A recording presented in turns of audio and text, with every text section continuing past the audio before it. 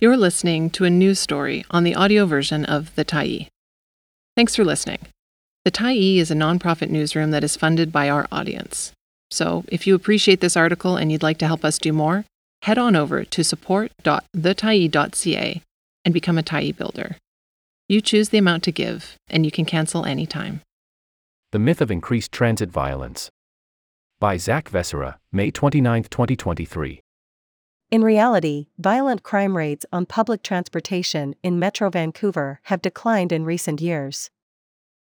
But COOP 7000 President Tony Rebello said SKITRAN workers are increasingly on the front lines dealing with the effects of Metro Vancouver's social problems, homelessness, a poison drug crisis, and inadequate mental health care.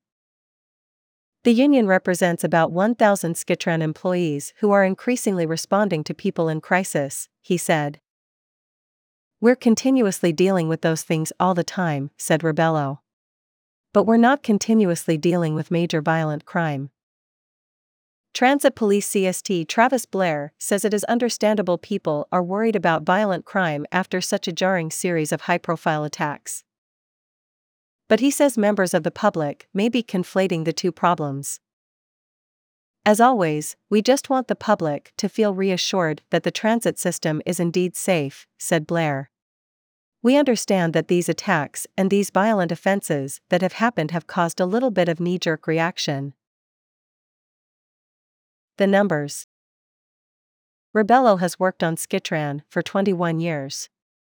Every day, his members help hundreds of thousands of people get where they're going. "We're the boots on the ground, the eyes on the street. We're trained to observe and report. We're trained to deal with passenger issues. Their ultimate goal is to keep the passengers safe while they're on our system," Rebello said. After the attacks, Rebello's union released a statement calling for more funding to hire SKITRAN attendants. He said that public safety on transportation had reached crisis levels. The Daily Hive recently reported that in 2022 crimes against people reported to Metro Vancouver's transit police were up 15%, including a 24% jump in assaults. Reported sexual offenses were up, too. But while it's true that more crimes were reported to police in 2022, ridership also increased 48% as more people began taking public transportation following 2 years of a pandemic-induced slowdown. The likelihood of being a victim of crime actually decreased in 2022. "To me, it's a bit of a numbers game where the more people you have on the system, the more prone you are to different types of emergencies, one of them being acts of violence," Rebello said. When TransLink analyzed the number of reported crimes relative to the number of actual passengers, it found there was 0.48 per 100,000 passengers in 2022. That's only slightly higher than it was in 2018, and down sharply from 2021 and 2020, when it was reported at 0.61 and 0.67, respectively.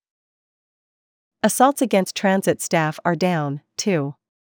In 2020, the rate of assaults against transit operators for every million passengers was 0.45. In 2022, it was 0.32, roughly the same as it was in 2018. There's also no evidence of any increase in attacks against transit workers in British Columbia. From 2018 to 22, WorkSafe BC received 470 claims from transit staff related to violence on the job. They received 88 claims in 2022, more than the previous 2 years, but less than the number of claims they received in 2019.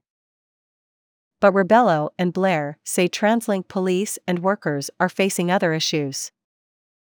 In recent years, Rebello said, his members are increasingly helping people with nowhere to sleep. They're responding to acute mental health episodes. "We deal with that on the system on a daily basis. People are trying to stay warm and will use public transit to stay warm, because they're homeless," Rebello said. Staff take a week-long situational training course, Rebello said, that is designed to train them for such scenarios, but it's not always enough. Transit workers are among the employees most likely to submit mental health injury claims to the province's worker compensation system, something Rebello said is likely due to increased awareness and the tough realities of the job. "We don't like to say it's part of the job, but unfortunately, we do deal with these things," he said. Blair, the police spokesman, has worked on transit since 2017. In that time, he says the number of medical calls has grown. "Definitely medical calls have increased substantially. Just being a frontline first responder, we are seeing a lot of medical calls," Blair said. Neil Boyd, a criminologist and former professor at Simon Fraser University, says it's not unusual for public perceptions of crime to differ from the rates of crime. "I think what happens in these circumstances is you get one or two horrific cases. And there's a leap from these one or two horrific cases to making an assumption that things have been spinning out of control and we've reached a new plateau," Boyd said. Boyd says social media has amplified that effect. So has recent concern about public safety in Canada, something Blair said he welcomes. "It's swinging into the direction of wanting answers, wanting to place responsibility onto the provincial government, who is now looking to the federal government," Blair said. But Boyd says some of that concern conflates actual crime with other social problems like poverty. "What people see and what they experience may not rise to that level of criminality, but they're uncomfortable with that situation," Boyd said. Blair says he doesn't want to invalidate public concerns about safety on the bus. "Numbers are numbers, but people have to ride the transit system every day," he said. But Rebello said violent crime, at least for his members, is not as big a problem as the daily crises they confront.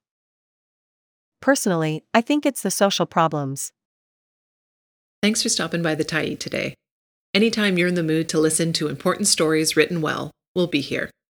And if you'd like to keep independent media going strong, head over to thetyee.ca and click on the Support Us button to pitch in. Finally, big thank you to all of our Tyee builders who made this story possible.